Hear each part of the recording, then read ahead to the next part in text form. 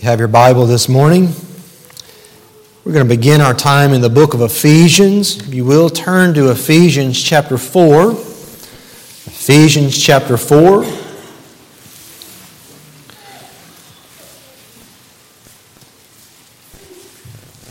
Last Sunday we began a topical series on being united as the body of Christ. That united we stand and divided we fall. Because clearly as we read through the Scriptures, and particularly the New Testament and to the epistles, we see that the Bible makes it very clear and it's explicit that we are to do all that we can to maintain peace with one another in the body of Christ. As we know from the book of Romans, in Romans 12:18, it says there, if possible, so far as it depends on you, be at peace with all men. And so last Sunday, we started looking at things that contribute to conflict in the church, things that can contribute to there being divisions and quarreling in the church. And we're looking at these things for the purpose of avoiding these things in our life. Avoiding things that make it difficult to maintain peace and unity as one in the body of Christ. Now last Sunday we started out by looking at 1 Corinthians chapter 1, chapter 3, and chapter 4, where we saw that the church at Corinth had made a serious mistake, whereby they had begun to divide up into what I called unnecessary camps in the church.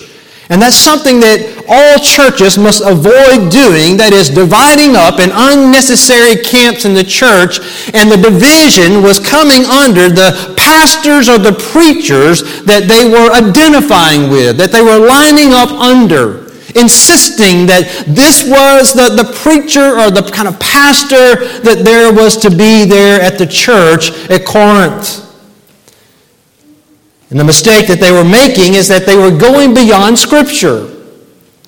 That is, they weren't looking at the character of the man. They weren't looking at his competency. They weren't looking at his capability. They weren't looking at his being a faithful, trustworthy man. What they were looking at his preaching, and they were looking at his personality. And even when they looked at his preaching, they weren't looking at the right thing. The church there at Corinth should have been looking at a pastor and a preacher and the teachers of their church and what it is that they were preaching. They should be looking at the substance of it, the message that was being preached. But there were no problems with any of the messages or the substance of what was being shared by the preachers that they were identifying with. Remember, it was Apollos, Paul, and Peter. And all three men were sound in their Bible knowledge, sound in their theology, servants of the church, shepherds of the church, expositors of Scripture, men that had been successful in the ministry, had a significance in the preaching and the teaching of the Word of God. All three men were mighty in the Scriptures, able to use them with skill. So that wasn't the issue of why it is that they were dividing up in the camps that they were. No, when it came to the preaching of these men, and particularly between Paul and Apollos, the two things they were looking at that they shouldn't have been looking at was the style of their preaching and the success of their preaching. The style and the success. Paul and Apollos were different in their style and how they delivered the message. And the success that they had was different, depending on who was more impacted during the time when Apollos was there and who was more impacted when Paul was there. And what they had forgotten is that it's not about the style, but it's about the Spirit of God working in the hearts of the people. It wasn't the success that they should have been crediting either to Paul or to Apollos. They should have been crediting the success of the ministry that Paul had there to God, the success of the ministry that Apollos had there to God. And maybe even there was a time whenever Apollos was there and he was preaching and teaching that all that was really going on at that time was the planting of the Word of God in people's hearts. And then it was going to be later that God was going to use it to grow them and see people come into Christ, or just growing them as believers in the faith. And Paul was just reminding the church at Corinth, don't do this. Don't divide up into unnecessary camps in the church by looking at me or as Apollos as anything more than what we really are, and that is just servants. We're just being trustworthy. But also they made the mistake of looking at the personalities of these two men. Paul and Apollos had different personalities. Remember, we see the description of Apollos as a man that was mighty in the Scriptures, fervent in spirit. And then we see what they were saying about Paul. They were saying, this is a man that when he's here with us in person, he's just not very impressive. His presence to us just doesn't strike us as others do. And they were looking at these things, forgetting, beloved, that as God calls men to be leaders in the church and pastors and preachers in the church, that none of them are going to be exactly the same. There's not a cookie-cutter pastor that God shapes in that sense in regards to personalities, in regards to styles of preaching, or even success in preaching. That's all something shaped by God Himself, where there is a diversity in the body of Christ. Not only that, if you really stop and you think about it, if every church, if you go to any church, an average church, and you go and you did a survey and you polled people in that church, I don't care if it was a church that had 10 people in it or has 1,000 people in it, you're going to get a variety of preferences of what people desire when it comes to style, or when it comes to success, or when it comes to the personality of the preachers, the teachers, the leaders in the church. So that's not what would keep folks united. What would keep them united is that when they're staying within the bounds of Scripture, and this is what Paul was encouraging them to do, stay within the bounds of Scripture and just make sure that the man that is preaching and teaching and leading, and the men that are doing that in the church there at Corinth, make sure it is those who have the character that is described according to the Word of God, who are competent and capable and just trustworthy. And cherish that man and cherish those men as they minister the Word of God. So one of the things we need to avoid is unnecessary camps in the church.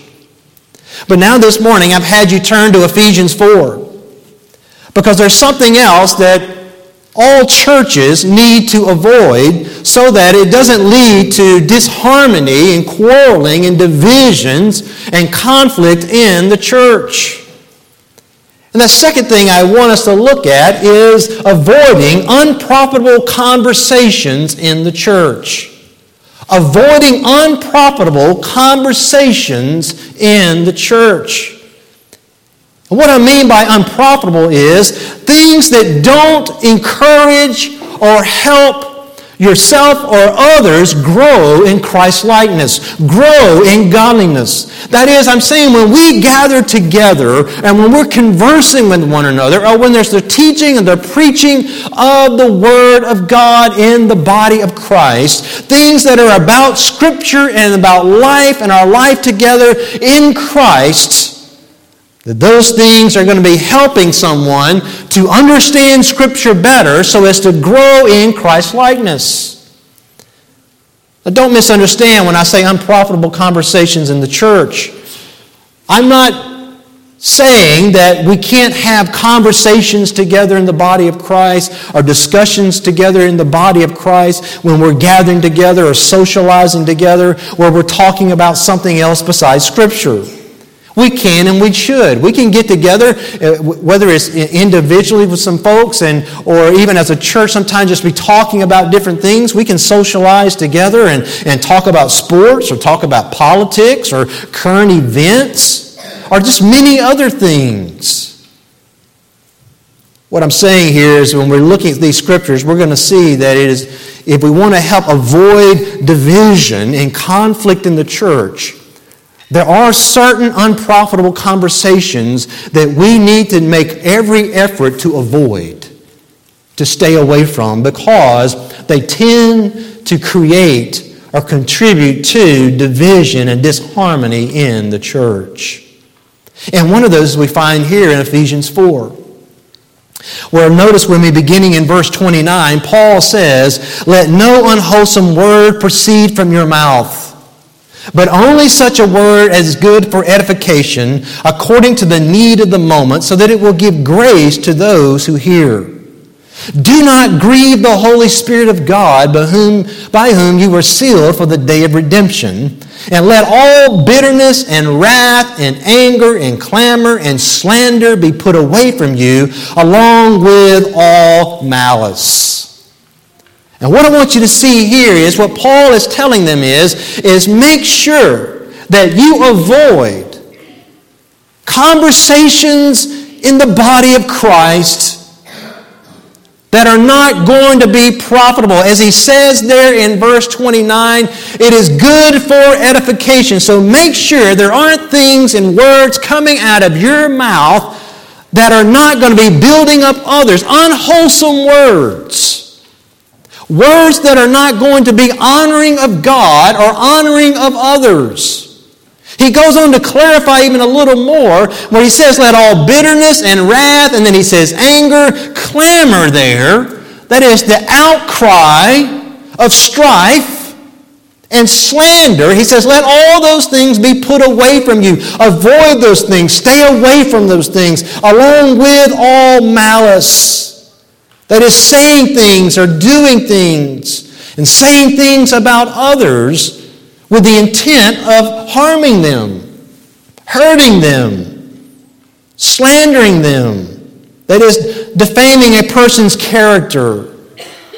Paul is saying, make sure these types of unwholesome words are not coming out of your mouth. That if there's something that you need to speak, if a person needs to speak or have a conversation with someone else about, you make sure, as you look back here in verse 29, no unwholesome word proceeds from your mouth, but only such a word is this going to be good for edification? And is it timely in that is it according to the need of the moment, because you're wanting to give grace to those who hear it. You want to give grace to those who hear it. That little phrase reminded me of what the Apostle Paul says over in Colossians chapter 4, where he says in verse 6, let your speech always be with grace, as though seasoned with salt, so that you will know how you should respond to each person. You see, beloved, if we're not careful to make sure that our words when we share are seasoned with grace, seasoned with salt, good for edification, for the need of that moment, then it can end up bringing division, quarreling in the body of Christ. Clearly, when we think about here, this idea of unwholesome words, one of the things we would add to that would be the word gossip. Gossip does not bring unity in the body of Christ. Gossip is only about good just to bring disunity in the body of Christ. And just to remind us of that for just a moment, I want you to go back with me in the Old Testament. I want you to be reminded of some things that the Word of God says about this subject. Go to the book of Proverbs for just a moment. Go to Proverbs chapter 16. And just a reminder of what Paul just said there in Ephesians 4, where he says, let no unwholesome word proceed out of your mouth, and make sure that you remove malice and strife. In Proverbs chapter 16, in verse 28, it says, a perverse man spreads strife. He's spreading disunity, and a slanderer separates intimate friends. The slanderer is going about with the intent of defaming a person's character, and in so doing, he's actually trying to bring division where there was no division between intimate friends. Look over in Proverbs chapter 20 for a moment. Proverbs chapter 20. Verse 19 says, "He who goes about as a slanderer reveals secrets. Therefore do not associate with a gossip." Don't associate with the gossip. The slanderer is just going about trying to reveal secrets, and all it does is end up separating people who were once together. Or if you will, one other place, go to Proverbs chapter 26 for a moment. Go to Proverbs chapter 26.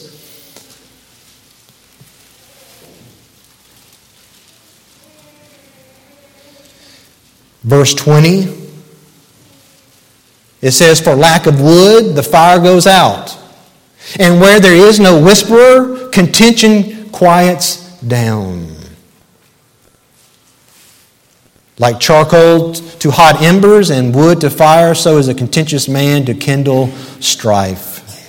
The words of a whisperer are like dainty morsels. They go down to the innermost parts of the body." He's saying, look, when there's the words of the slanderer and the whisperer and the gossiper that is going on, what is that? It's just like charcoal to hot embers. It's like wood to fire. It just keeps feeding the fire. But it will refuse to be a part of that, beloved. It will put out the flame. Contention quiets down where there is no whisperer that is going on. So clearly, as we think about this from Proverbs to Ephesians, we see that some of the unprofitable conversations that need to be avoided in the body of Christ are these types of conversations of gossip, slander, clamor, malice, because they're not profitable. In fact, they're harmful to the body of Christ. But it's not just those types of conversations in the church that need to be avoided. There's some other interesting thing for us to consider. I want you now for a moment, go over to 2 Timothy chapter 2. 2 Timothy chapter 2, because there are certain conversations that need to be avoided in the church whereby this has something somewhat to do with discussions in regard to Scripture. Discussions in regard to Scripture. In 2 Timothy chapter 2, notice here what Paul says. Begin reading along with me, beginning in verse 14. He says, "Remind them of these things and solemnly charge them in the presence of God." And here's what he's charging them to do. "Do not wrangle about words, which is useless and leads to the ruin of the hearers." He says, first off, remind them of the things they're supposed to be doing. And once you've reminded them that, he says, now solemnly charge them, that is, require them. He's telling Timothy, "Timothy, remind the church and require of the church there at Ephesus that they don't go about wrangling about words." That idea they're wrangling about words literally pictures a war over words. Word battles is what he's speaking about here. Getting into word battles. Now, this is not what Paul means by that. Paul here is not speaking about that we shouldn't be careful in how we interpret Scripture. He's not saying there that when he says don't go about wrangling about words, that we shouldn't be precise in our understanding of Scripture. And the precise words of Scripture, as though they don't matter, they do matter. They matter so much, beloved. You could go back and look in the teachings of Jesus, where Jesus was making the argument about the resurrection based on the difference in the tense of a verb found back in the book of Exodus in Exodus chapter 3. When they came to him questioning him about the resurrection, Jesus went back and said, "What does this verb tense say?" That's how precise Jesus was between a past tense or a present tense. So that's not what Paul is saying when he's saying don't go about wrangling about words. And Jesus taught that the smallest letter of the law would not pass away without it being fulfilled. It is important for us to study Scripture and to study it with precision, to understand exactly what it's saying, the nuances of what it's saying. In fact, if you go on and read there in verse 15, he's saying instead of wrangling about words, what we should be about doing is diligently, zealously presenting ourselves approved to God as a workman who does not need to be ashamed, but one who is accurately handling the word of truth. We are supposed to be zealous about Scripture, zealous about understanding it rightly. But beloved, as we think about that, Paul is not saying, when he says they're wrangling about words, that we're not supposed to be growing in spiritual knowledge through Scripture. We are. That is very important. There's the need for us to grow spiritually in our knowledge and our understanding. There's a need for us to be accurate in handling the word of truth. Truth matters, and truth matters greatly to God. And error always causes harm. But he's not talking here when he says don't go wrangling about words. He's not saying don't contend for the faith. Because we know in the book of Jude in verse 3, it says there, I'm writing you to contend for the faith. Not only that, we can go back and look at the life of Paul, and we see this is a man who was contending for the faith. He contended for the faith there at the church at Antioch in Acts chapter 15 when some Judaizers showed up distorting the gospel of grace through faith in Christ alone. And Paul and Barnabas stood up and began to have dissension with these men about that, and debating these men about this. It was Paul, as we've talked about before, who confronted Peter to his faith in the presence of all and began to have a discussion and challenging him about the gospel and some things that Peter was doing there over in Galatians chapter 2. It was Paul who stood up there in Athens on Mars Hill in Acts 17 and was proclaiming the gospel to those philosophers and those that were there at that time. Paul was serious about contending for the faith. Paul was serious about the church growing in their knowledge and their understanding, which meant they had to have discussions. They had to work through things together. It's not wrong, beloved, for us to talk about Scripture and even talk about exactly what does this verse mean and wrestle with it and talk through it and work through it and discuss it. Iron sharpens iron, as the Word of God says. But what he's speaking about here, he's talking about, on one hand, those that all they want to do is to debate in the church. Or all they want to do is just fight over some peripheral issues and not get back to the heart of things. Don't wrangle about words in that way. That is, any time that we are studying our Bibles and we're reading God's Word, that you're doing it to have knowledge, but knowledge that will lead to godliness. Not just to have knowledge for knowledge's sake. Because if you're doing that, beloved, you're heading for spiritual trouble. You're heading for pride. That is, when we study our Bibles, we need to be asking ourselves the question of, what does this teach me about God? What does this teach me about me? And what do I need to do with it now in my life? How does this apply to my life? Paul here is combating those who like to get into these intellectual banters over obscure points of doctrine. But they're not really seeking to grow in obedience to God. They just want to show their superior intelligence, win the theological debate. That's not the point of Scripture. That's not the point of our scriptural knowledge. The point of our knowledge of God's Word is to know God more and to have God changing our life to make us more like Christ. We're not here just to display our knowledge on peripheral matters that don't lead to godliness, but can just simply lead to pride. As one commentator, Milne, said, he says, words in this sense, he's talking about this wrangling about words. He says it's when words become an end in themselves and they alienate parties. Technicalities get in the way of truth, and core issues like righteousness, self-control, and the judgment to come are never addressed.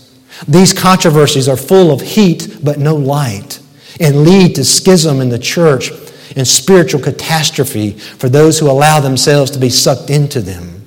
Notice again what Paul says there in 2 Timothy 2:14. He says, don't go wrangling about words because it's useless, and here's what it leads to, the ruin. That word there for ruin is the word that we have in English for catastrophe. It leads to the ruin for the hearers. It can ruin them.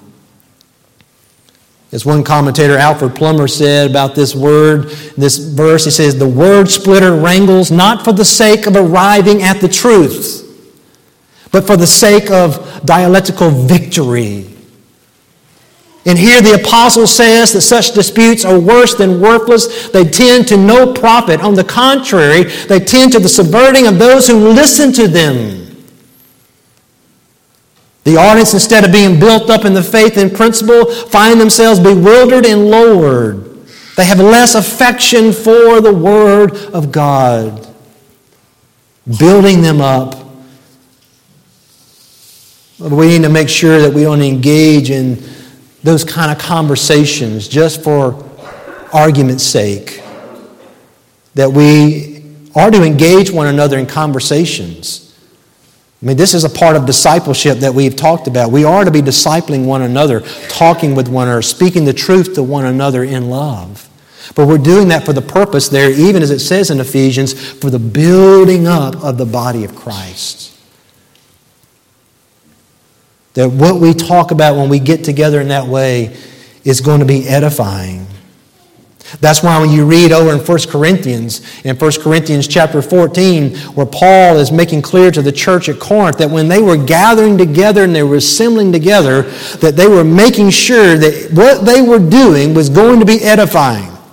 Seek for the edification of the church. Seek for the edification of the body of Christ. If it wasn't going to edify, he said basically, be quiet. Stop the conversation. Stop the preaching, stop the teaching, stop it. That's why whenever in those days when there was still the gift of tongues that was operating, remember what he said? He says if there's somebody who has a tongue to share but there was no interpreter, he said, tell them to sit down and be quiet. Why? Because there's no one there to interpret what it is that this person's saying, which means no one in the church was going to be edified by it. That's why he said, seek actually more the gift of prophecy than the gift of speaking in tongues, because the gift of prophecy would be in the language that they could hear and they could know, and it was divine revelation being given by God directly to that prophet to speak to that church that would be edifying to the church. It's for edification. So he's saying avoid these types of conversations, even when it's about theology, in that sense. But also, beloved, he is saying here to the church, and thus God's word is speaking to us and saying, when he says wrangling about words, getting into these war of words, he's saying also, make sure that you are avoiding false teachers and their teachings. Because see, this was the practice of the false teachers. They wanted to wrangle about words. They wanted to get into word debates. Not as though they were coming there with a heart to really try to understand what the Bible was teaching. They were similar to the crowd that would approach Jesus, the religious leaders. Remember, they would come up to Jesus and they would ask him questions. They weren't really asking him questions, really seeking the truth about what it really meant. They were asking loaded questions because they were trying to trap Jesus. They were wanting to get into these word debates and discussions with Jesus. And obviously it didn't take very long for Jesus to ask a question or two of his own back to them, and they would go home quiet because they couldn't answer what it is he was asking. But this is a part of what he's talking about here. In fact, just to remind you of that, go back to 1 Timothy for just a moment. Go back to 1 Timothy chapter 1. Go back to 1 Timothy chapter 1. In 1 Timothy chapter 1, he's writing to Timothy, and he says in verse 3, I urged you upon my departure from Macedonia, remain on in Ephesus, and here's why. So that you may instruct certain men. He's talking about certain men in that church.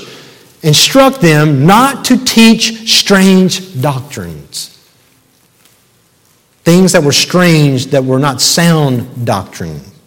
Part of that was paying attention, he says there in verse 4, to myths, endless genealogies. And here's all this does. Whenever you have these myths and genealogies, and he says all this does is just give mere rise to speculation. People just start speculating about what may be, rather than it furthering the administration of God, which is by faith. He's saying, look, when they're teaching, you make sure that what they're teaching is actually going to be furthering the purposes and the plan of God. And just bringing up mere speculations about things, getting back to genealogies and looking into certain genealogies and speculating about this and speculating about that and making all kinds of claims about this and that. Paul is saying, Timothy, instruct those men to stop doing that, because all it does is lead to just more speculation. Thus people begin to lose confidence in the Word of God. They're leaving there more questioning the Bible than actually believing it, trusting it. That's why he'll go on to say in 1 Timothy, go over to chapter 4, verse 7, where he says, but have nothing to do with worldly fables. Don't have anything to do with that. Or as he says, look at 1 Timothy chapter 6.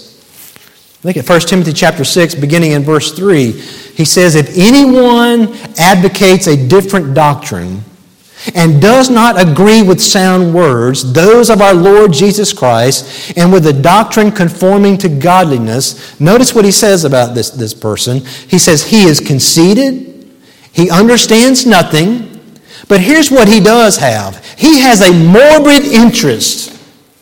I mean, this person is just sick about this, and what does he have an interest in? Controversial questions and disputes about words. That phrase there, disputes about words, is the same word that Paul uses over in 2 Timothy 2:14, where he says, do not wrangle about words. He's saying this is what false teachers want to do. They want to they're just consumed with controversial questions and just disputes about words. And what happens from this? What does this cause in the church? Continue reading verse 4. Out of which, that is, out of all this, arise envy, strife, abusive language, evil suspicions, constant friction. This has nothing to do with conforming to godliness. And this is what Paul is warning them about. Don't wrangle about words.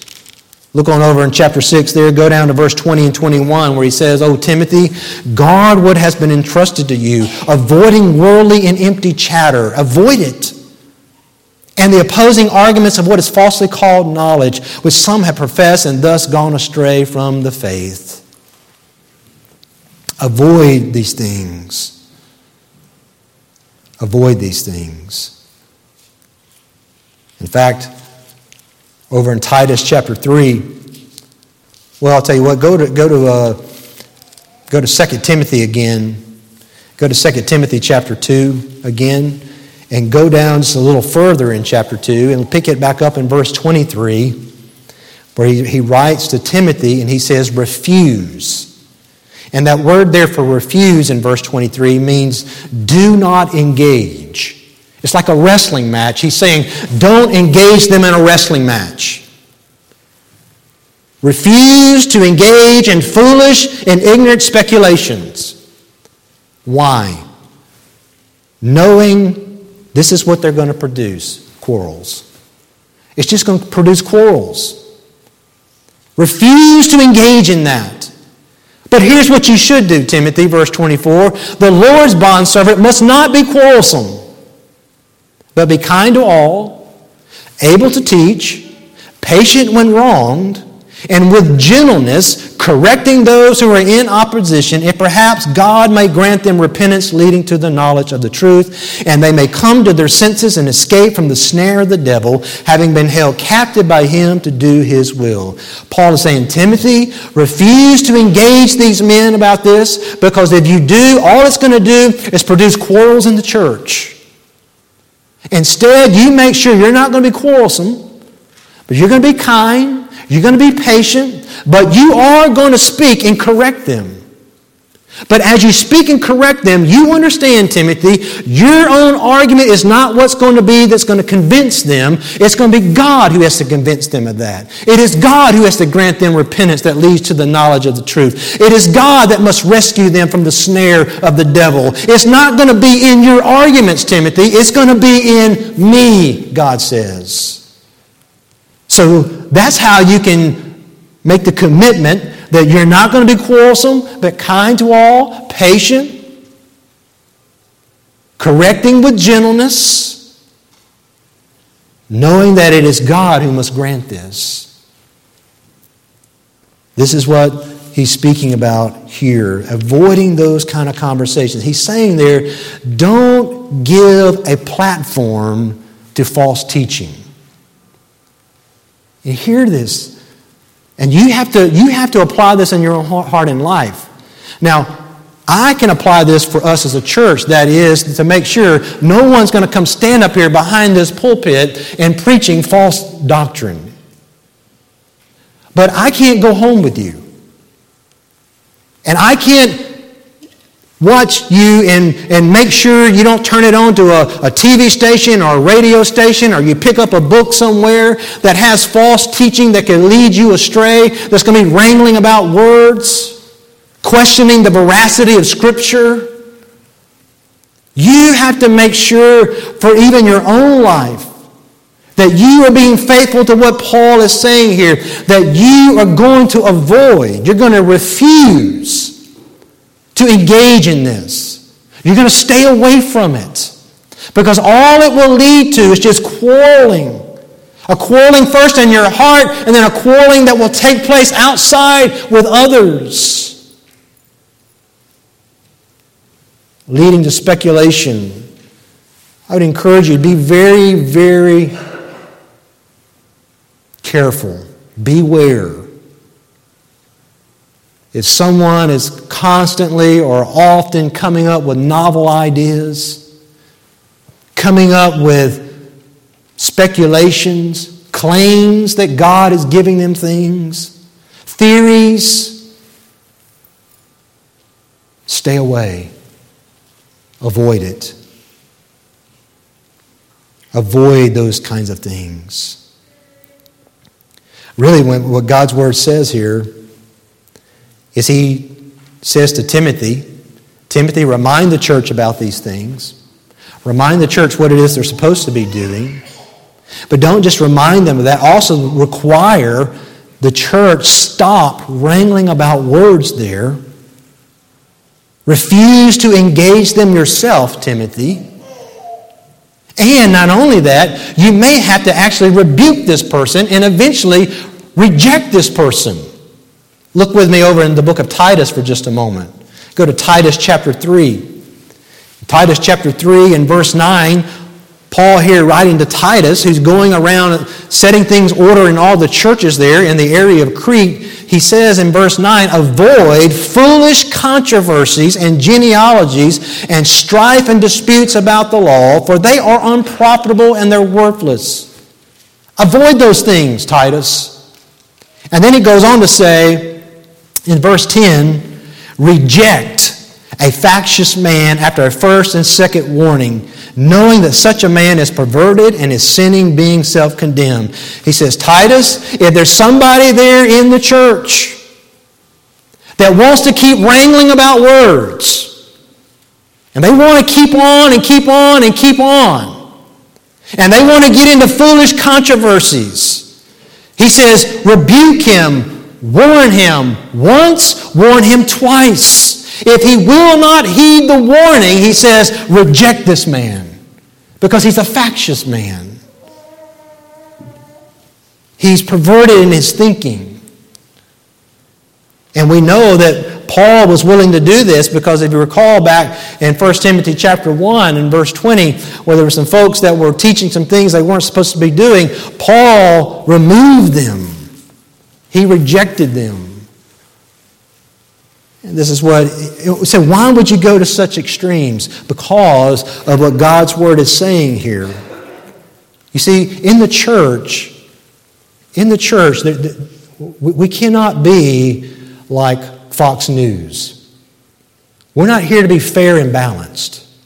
That is, we're not here to be like the old show, the way it used to be, Hannity and Combs, where you have the one side, the conservative side, and the other side you have the liberal side, and they're both just going to give their sides as though they're both equal and just let who's going to win the debate. No.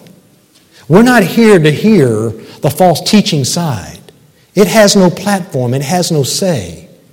Because when you do that and you put them up there as though they're equal, he's saying that ends up leading to questioning of God's Word. It ends up leading to division in the church, just quarreling in the church.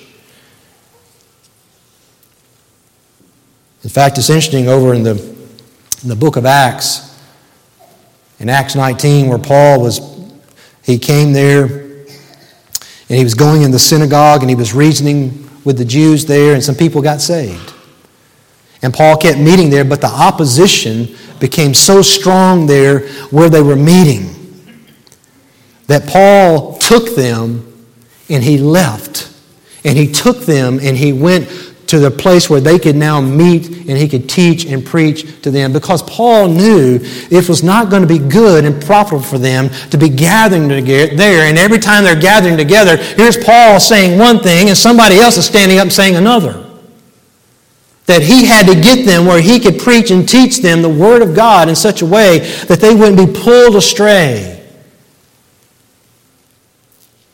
That's why it tells us over in 2 John,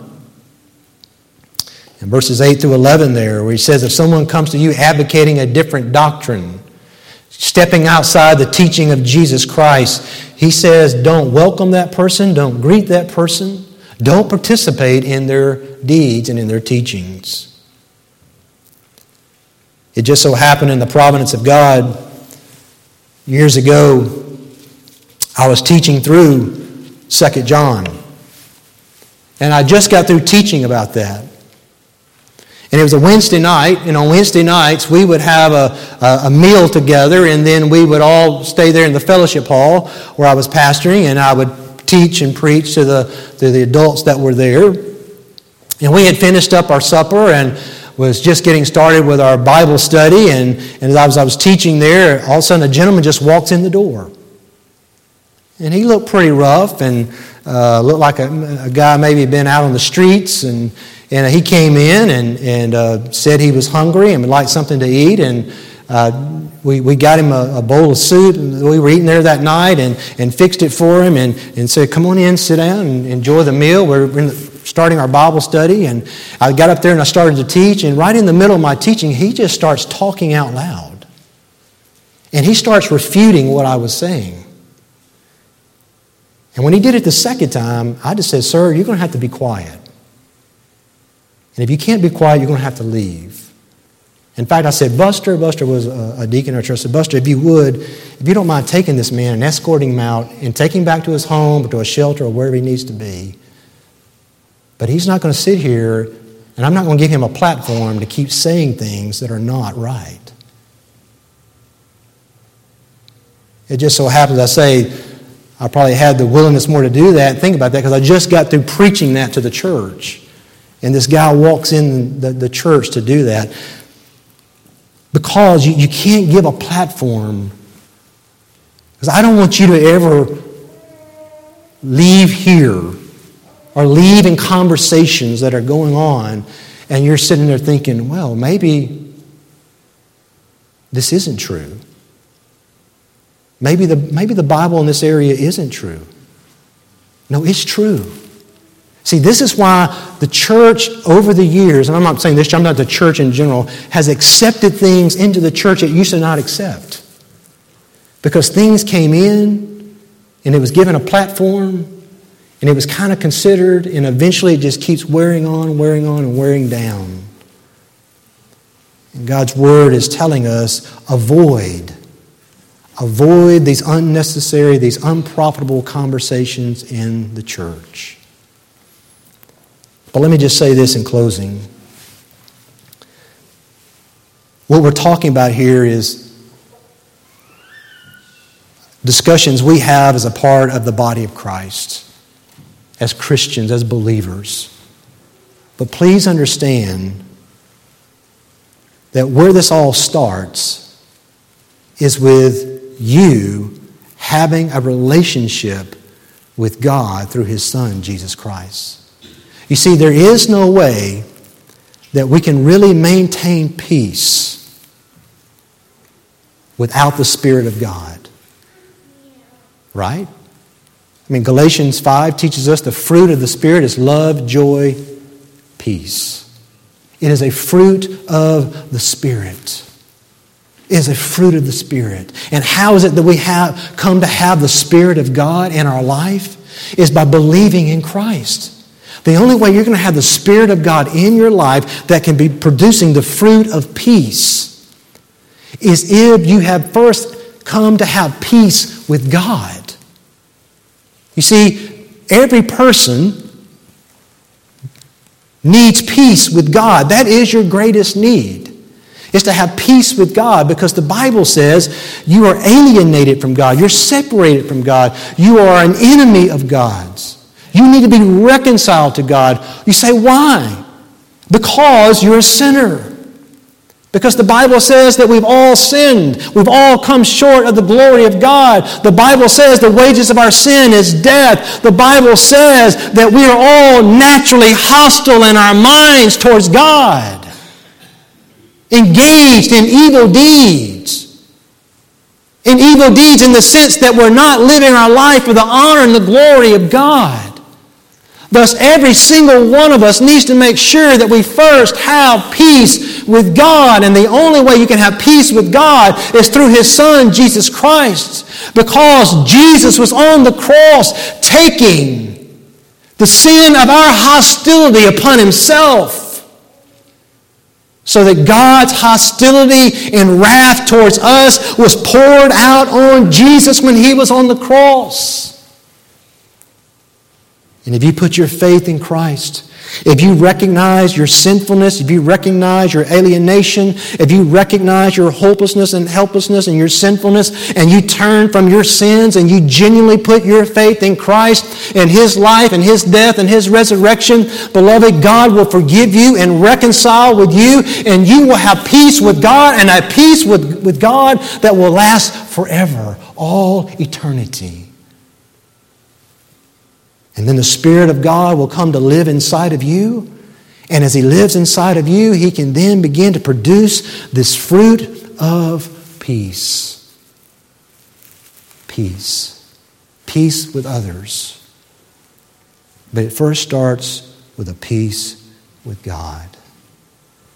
I want to ask you to bow your heads in prayer.